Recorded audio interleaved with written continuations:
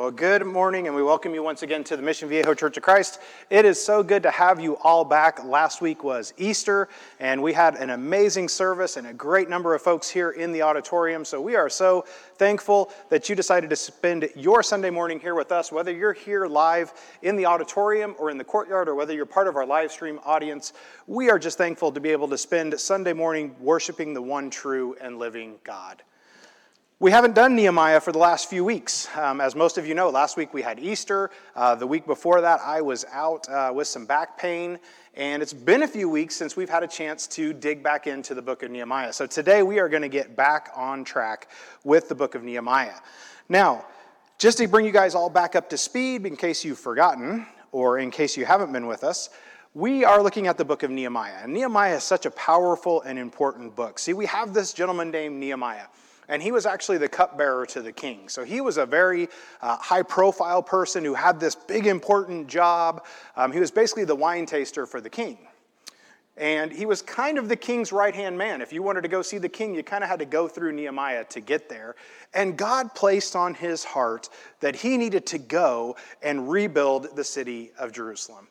So this is kind of how we got started with our story, was that God had just placed this on Nehemiah's heart. And we've looked at how this has kind of progressed week after week. And we've looked at what a great example Nehemiah is of what a good Christian leader looks like. And that's just something that's so powerful for all of us. Whether you're a leader at your job, it doesn't matter, because you're a leader in your home, you're a leader of your children, you're a leader of your family, you're a leader of your circle of influence. And Nehemiah just sets this great example of what a leader looks like and how a Christian leader, leads.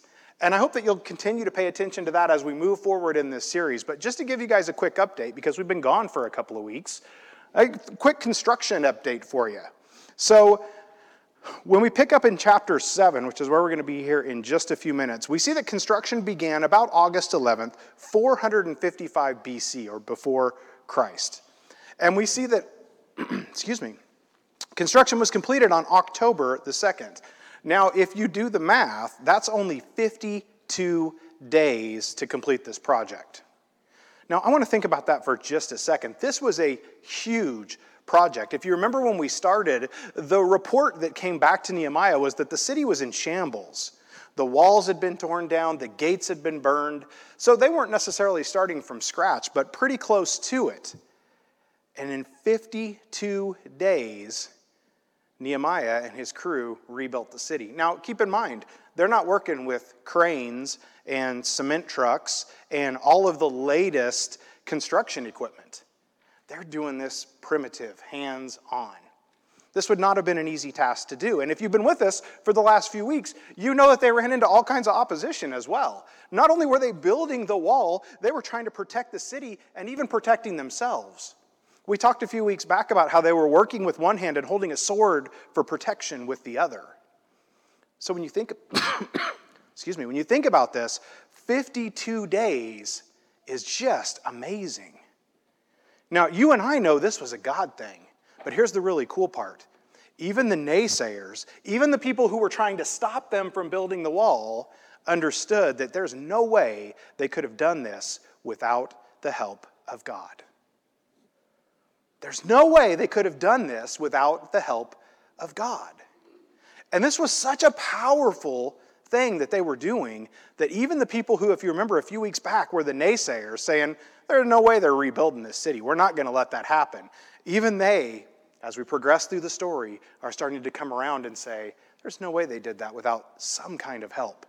And they're starting to see God in the situation, even though they've been trying and trying to stop it. So this brings us to kind of what we're going to talk about today. So what's next? The city's been rebuilt, but what's next? It's time to get the people back together. Because remember, up to this point, right, Nehemiah has only had this small group of people that he had kind of recruited. And we talked about the fact that it took all kinds of people to pull this off. Everyone from the high priests to the tent makers to the perfume makers, right, got involved and used their time and their talent and their abilities to rebuild the city of Jerusalem. But what good is the city without the people So that's what we're going to look at today. This includes every name, every person, and every family. It's time to repopulate the city. Now, is this starting to ring a chord with anybody of kind of where we're at right now? Right? Things are finally starting to kind of open back up again. Right? Some of us are getting vaccines and we're starting to feel more comfortable around people. And we're seeing each week that we come to church, right? We're seeing more and more people coming back. And that's what we're going to look at today is how did Nehemiah rebuild the community? And how do we here at the Mission Viejo Church of Christ rebuild our community? And that's what we're going to talk about today. The bottom line, Nehemiah wasn't just rebuilding a city. He was rebuilding a community. Because guess what? Buildings and cities don't matter to God. God doesn't care that we have this beautiful church campus that's worth millions of dollars. That doesn't make any difference whatsoever. Thank you. That doesn't make any difference whatsoever to God. What God cares about is us, you and me, the people, the community that meets here at this church, the ecclesia that meets here at this church, which of course is the Greek word that simply means a gathering, an assembly. See, it's great that we have this beautiful building, and I'm thankful that we do. Trust me, I like coming into this beautiful building just as much as I hope you do. But the building isn't what it's all about. And see, Nehemiah gets this, right? They rebuilt the city. They rebuilt the walls. They rebuilt the gates. But now he knew, and God placed on his heart, okay, great, you've got the city. Now let's get the people back together. I want you to do something for me. I want you to turn to the person next to you and tell them, you matter to God.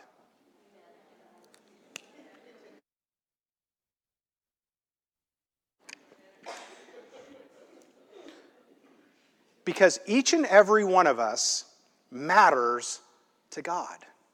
You're not just another number. You're not just a face to God. You matter to God. And He's happy that you're with us today. He's happy that you're here in this place or that you're with us online, that you're taking time out of your schedule to be the church, to be with one another, because you matter to God. And see, Nehemiah got this. He said, hey, what good is it to rebuild the city if we don't have the people? So let's jump into our text, and we're going to kind of be all over the map today. But we're going to start in Nehemiah chapter 7. I want to encourage you to open your Bibles, open your Bible app or your laptop or wherever you like to read Scripture from. And I want you to read along with me as we unpack this story of how Nehemiah rebuilt the community. And we're going to spend some time in the Old Testament today. We're going to spend some time in the New Testament today. And we're even going to jump all the way to Revelation today. So it's going to be a fun ride. Nehemiah chapter 7, verses 1 and 2 says, After the wall had been rebuilt, and I had set the doors in place, the gatekeepers, the musicians, and the Levites were appointed. It says, I put in charge of Jerusalem my brother Hanani, along with Hananiah, the commander of the citadel, because he was a man of integrity and feared God more than most. Now, I love what he says here, because at first you think, oh, he just kind of appointed his brother. That's kind of nepotism, right? That's kind of what we would call that today. Like when you're in line for a promotion and your boss all of a sudden hires his cousin or his nephew or his brother. But why Hananiah? Why was he the right man for the job? The scripture tells us because he was a man of integrity and he feared God more than most. What does that mean to fear God more than most? Does that mean we should be afraid? No, I don't think it does. I don't think that means we should physically be afraid. But what it means is we should be understanding of who God is. We should be understanding of what God has done and what God is capable of doing. That's not to say we should live our lives every day in fear, but the fear should be there somewhere in the back of our minds of knowing what God is capable of doing. So we need to be God-fearing people of integrity. What would people say about you? When you tell somebody, yeah, I attend the Mission Viejo Church of Christ, what's the first thing that comes to their mind? When somebody says, hey, you know that Mary Vaughn? What's the first thing that they think of? Wouldn't that be fantastic if somebody described you as God-fearing and full of integrity? What a great way to be described. We look at the Old Testament and we think about David, right? David was described as a man after God's own heart. Now, we know David made his mistakes, just like you and I do. But he was known as to be a man after God's own heart. What bigger compliment could you get to be called a man after God's own heart, or a man or woman who is a God-fearing person of integrity? See, Nehemiah knew that there was a value to appointing leaders who were God-fearing and full of integrity. He knew that. He knew that that was important because it starts with leadership. We have an amazing leadership team here at our church, and I believe that every one of them is a God-fearing person full of integrity. And I believe that God has put them in the positions that they're in and in the places that they're in for a reason, because, see, He placed on their hearts to be elders of this church or deacons of this church. He placed that on their hearts, and He did that for a reason. If there's a common theme of who Nehemiah was, he was a God-fearing person, and he was in tune with that relationship that he had with God. Because over and over again, as we've read multiple times every week, God placed it on his heart. So not only is this just a great example of his leadership abilities, but he knew that God-fearing people were who he wanted to put in charge. Let's continue. Verse 3 says, I said to them, the gates of Jerusalem are not to be opened until the sun is hot. It says, while the gatekeepers are still on duty, have them shut the doors and bar them. It says, also appoint residents of Jerusalem as guards, some at their posts and some at their own houses. Now, this should be an easy one to kind of gloss over, right? And just say, okay, he's kind of setting the parameters of what he expects. But this would be a little bit unusual because ordinarily a city would open the gates at sunup, right? And they would close the gates at sundown so that overnight the city was protected. Well, Nehemiah knew a couple of things. One, he knew that there were people out to get them. And number two, he didn't have the manpower to do that. He knew he didn't have the manpower to protect the city of God from sunrise to sundown. He just didn't have enough people. He didn't have enough able-bodied men to act as guards at these gates. So he says, hey, we're not going to do that. We're going to wait until the middle of the day to open the gates, and then we're still going to close them at sundown. And that would allow him to post people to protect the city and to protect their own homes. Let's go to verse 4. It says, now the city was large and spacious, but there were few people in it, and the houses had not yet been rebuilt. It says, so my God put it into my heart. There it is again. So my God put it into my heart. It says, to assemble the nobles, the officials, and the common people for registration by families. So he's going to take a census. It says, I found the genealogical record of those who had been the first to return. It says, this is what I found written there. So he's looking, right, at the records of the people who have come back from exile. And if you're familiar with the book of Ezra, in Ezra chapter 2, there's a very similar story of the way that the families returned, that they returned from exile. And it's very similar to what we have here. But he's basically going to take a census, right? This is his way of starting to bring people back into the city. These people who had been in exile, because we know, right, that when they came back from exile, only a small number of them went back to Jerusalem. Because remember, the city was in shambles. So they are all kind of dispersed. So Nehemiah is going to try and bring these folks back together. I want to take a little journey over here to the book of Luke. So if you would, turn with me to Luke chapter 14. And we're going to jump into the New Testament and look at the parable of the banquet. Because I think this is exactly what Nehemiah is trying to do. So again, Luke chapter 14, starting in verse 16, says, Jesus replied, a certain man was preparing a great banquet and invited many guests. It says, at the time of the banquet, he sent his servant to tell those who had been invited, come, for everything is now ready. So back in this day, right, they didn't have email. They didn't have text messages, right? They couldn't just text people and say, hey, dinner's ready, come to the table. He sent his servants out to get those people who had been invited and say, hey, come to the feast. The banquet's ready. Verse 18 picks up and says, but they all alike began to make excuses. The first said, I have just bought a field, and I must go and see it. Please excuse me. Another said, I have just bought 5 yoke of oxen, and I'm on my way to try them out. Please excuse me. And another said, I just got married, so I can't come. So he's offering this feast, right? This banquet. And he's invited these folks to come. And can anybody relate to this? At the last minute, now everybody can't come. Everybody's busy. They're too busy to come to the feast. And sometimes we get in that same kind of mindset, in that same frame of mind of, look, I know I should be going to church on Sunday morning, but I've just got other things I need to do. I'm busy. We live a busy life. And that's exactly what was going on way back in Luke's account. Is these people who were invited, who had said they would come, when it came down to it, they were just too busy. So what did he do? Did he cancel the feast? Did he just say, you know what, never mind then? No. It says the servant came back and reported this to his master. It says, then the owner of the house became angry and ordered his servant, go out quickly into the streets and alleys of the town and bring in the poor, the crippled, the blind, and the lame. Sir, the servant said, what you ordered has been done, but there is still room. So he went to those people who were invited, and they didn't want to come.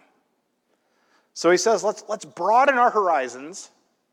If you like to fish, let's throw out another net, and let's see if we can get more people to come to the banquet. There's plenty of room. Verse 23 says, then the master told the servant, go out to the roads and the country lanes and compel them to come in so that the house will be full. This is a parable, right? We know that Jesus taught in parables because that was the way that people could understand what he was trying to teach. He wanted the house to be full. Isn't that exactly what we want? This is the house of the Lord, right? Don't we want the house to be full? Wouldn't you love to walk through those doors on a Sunday morning and you're like, I can't even find a place to sit? Wouldn't that be cool? Be a little inconvenient, right? But it'd be cool. I don't know. This auditorium holds 400-ish people. I'm not sure how comfortable we would be with 400 people. But I would love to have that problem that we come together on a Sunday morning and we're like, I got to get there early just to get a seat. What a great problem that would be to have. And see, that's exactly what this parable is talking about, is bringing everyone together. When I look at this parable, I think of the invitees. Those are the members of our church, right? Those are the members of our church. Those are the people we kind of expect to be here on a Sunday morning, so to speak. But he didn't just leave it there. He kept going out and farther out to the point that he was literally willing to walk the streets and just start inviting people to come. That's exactly what Nehemiah is trying to do. Nehemiah wants Jerusalem, the city of God, to be full. So he's casting a big net. And he's inviting everyone to come back to the city. Just like as we are starting to open back up and hopefully things get back to a little more normalcy soon, I hope that we're going to be inviting everyone to come and share the Lord with us. So we're going to go back to Nehemiah chapter 7, verse 6. So I know you got to flip back to the Old Testament. Back to the Old Testament, Nehemiah chapter 7. It says, these are the people of the province who came up from the captivity of the exiles, whom Nebuchadnezzar, king of Babylon, had taken captive. Now we know about Nebuchadnezzar, right? He's all over the Old Testament. He was from the Shadrach, Meshach, and Abednego story. He's from the exile story. It says, they returned to Jerusalem and Judah, each to his own town. It says, in company with Zerubbabel, Joshua, Nehemiah, Azariah, Remiah, Nehemani, Mordecai, Bilshan, Mizpereth, Bigvai, Nahum, and Bahaka. It says, the list of the men of Israel. So, he's going to go ahead and just list off all of the exiles who have returned. Now, I am not going to bore you with this because this goes on for about 40 verses of listing off these different families and these different sections of people and the numbers. But I think just by looking at this slide, you kind of get the idea. Again, this carries on for about another 40-some verses. But I want to jump all the way down to Nehemiah chapter 7, verse 66. Because once we get down to 66, we start to see the actual, what these numbers might kind of look like. It says the whole company numbered 42,360. It says, besides, there are 7,337 male and female slaves, and they also had 245 male and female singers. There were 736 horses, 245 mules, 435 camels, and 6,720 donkeys. That's more people than the hometown that I grew up in, by quite a bit. They're inviting everyone to come back. Now, remember, it's important that you understand that Jerusalem, right, was the city of God. It was considered to be the dwelling place of God. So it was important to Nehemiah, now that he had rebuilt this city, to bring the people in. Because the building itself doesn't matter. We're going to jump to Revelations chapter 2. And I know a lot of you are going, ooh, Revelations, I don't want to go there. But there's some important stuff in Revelations. And I want to jump to Revelations chapter 2 and verse 17. It says, whoever has ears, let them hear what the Spirit says to the churches. Now remember, he's talking about the letters to the 7 churches, right? And we know that those were letters that were written to the 7 churches, 7 of the major cultural centers, but they were designed to be shared with all of the churches and with Christians everywhere. It says, to the one who is victorious, I will give some of the hidden manna. It says, I will also give that person a white stone with a new name written on it, known only to the one who receives it. I mentioned just a few minutes ago that you matter to God. Every family here matters to God. The Hendersons matter to God. The Clarks matter to God. We all matter to God. And we sometimes say, well, what's in a name? Well, it depends on what name we're talking about. Are we talking about the name Christian? Are we talking about the name that Jesus sees us as? Because those names matter. So what does all this mean? We're looking at some symbolism. And as we know, the book of Revelation is chock full of symbolism that can be really difficult to understand. But we can derive, based on what was going on in the world at this time, what he may have meant by these stones. Now, we know that sometimes in a jury trial in this time, a white stone would have been used to prove you were innocent, and a black stone meant you were guilty. So that may be what we're talking about when he says that if we remain faithful, if we stay the course, we're going to get a new name and a white stone. It means we're going to be found innocent, so to speak. There was also a custom of giving people who were victorious in a sporting event a white stone. A white stone was given to the winners, a black stone was given to those who didn't win. And this served as their ticket to enter the awards banquet. So what can we surmise from what Revelation chapter 2, what is John telling us here? He's telling us that our name matters. Because if we want our name to be written on a white stone, then our name matters. It matters to God. You matter to God. And that's exactly what he's telling us in Revelations. We got to stay the course so that we can get that white stone with our name on it. And I don't know exactly what the white stone means. And I may never know exactly what the white stone means. But what I can surmise, based on what Revelations tells us, is the people that get the white stones are the one that God's happy with. And I don't know about you, but I want to be on that side of the coin, right? I want to be on the side that God's happy with it when Judgment Day comes. I don't want to be on the other side. Your name matters. So where do we go from here? Where do we go from here? God created you to be a part of a church and a community in Jesus Christ. We know from all the way back in the garden, right, all the way back in Genesis, we know that man was not designed to be alone. We know that. God even says it in the very beginning. He says, it's not good for man to be alone. When we go to the New Testament and we look at Acts chapter 2 and we see the formation of the new church, right, the early church. We talk a lot about the early church. They were together all the time. They broke bread together. They pooled their resources. The early church was designed to function in a way that everybody worked together. Now, I'm not saying we all go out and quit our jobs and just hang out together 7 days a week, because unfortunately that doesn't pay the bills. But that idea is we're designed to be better together. I want you to turn to the person next to you and say, we are better together.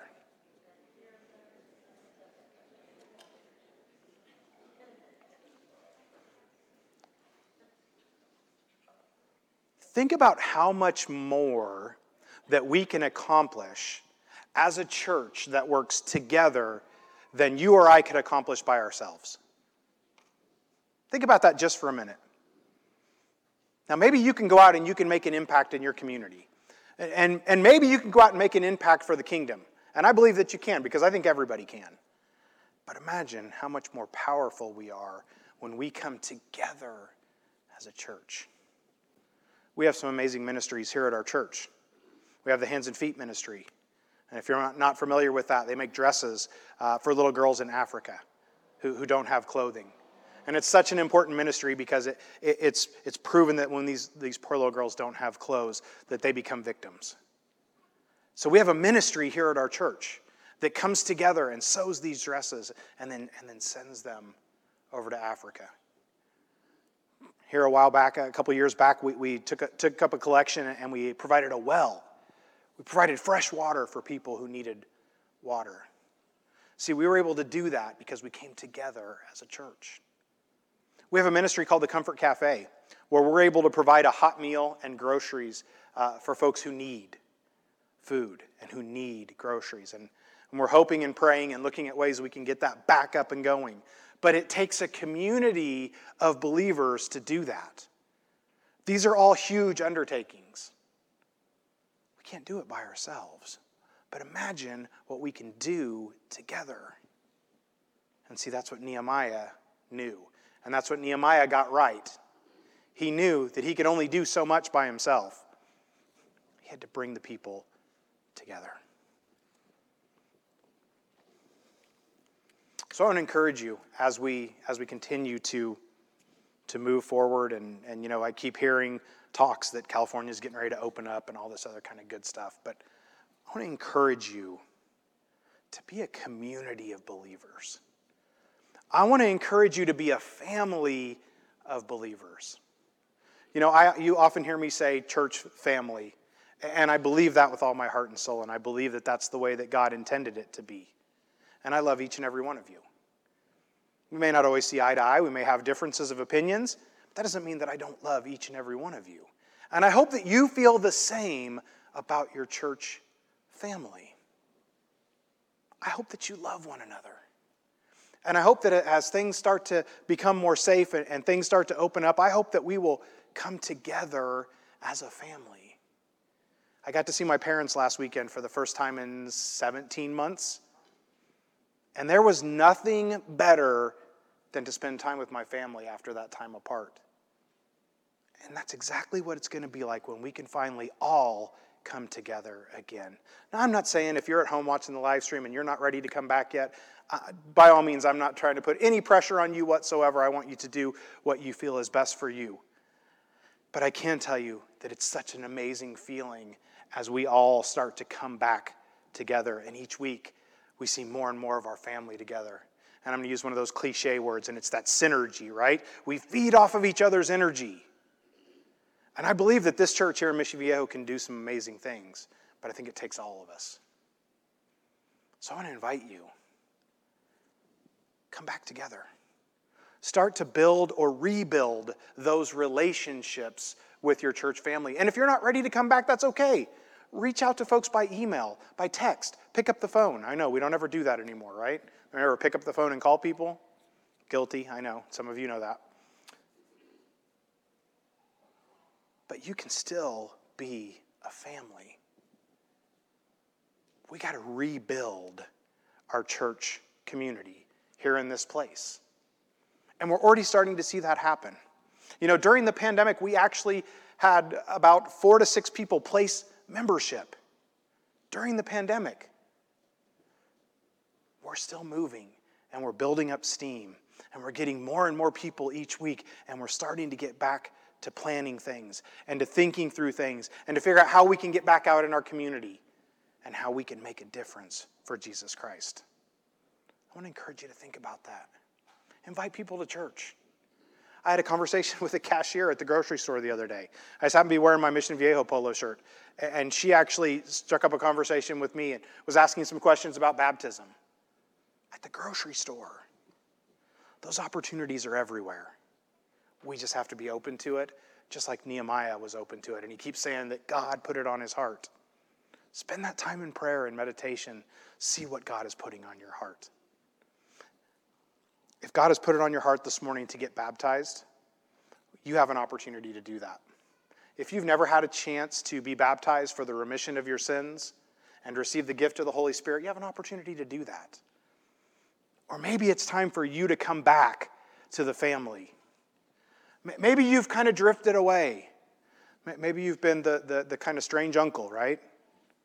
That everybody talks about, but everybody kind of takes a step away from. Maybe it's time to come back. Because it's never too late, as long as you're still here, to come back to the family and to make things right. If you need to come forward this morning, we would love to talk to you. We would love to pray with you. We would love to make that happen this morning as we stand together and as we sing. We will worship the Lamb of glory. We will worship the King of kings. We will worship the Lamb of glory. We will worship the King.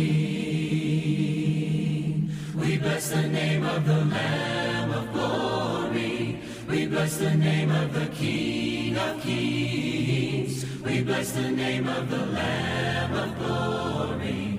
We bless the name of the King. And with our hands lifted high, we will worship and sing. And with our hands lifted high, we come before you rejoicing. With our hands lifted high to the sky, when the world wonders why, we'll just tell them we're loving our King. And with our hands lifted high, we will worship and sing. And with our hands lifted high, we come before you rejoicing.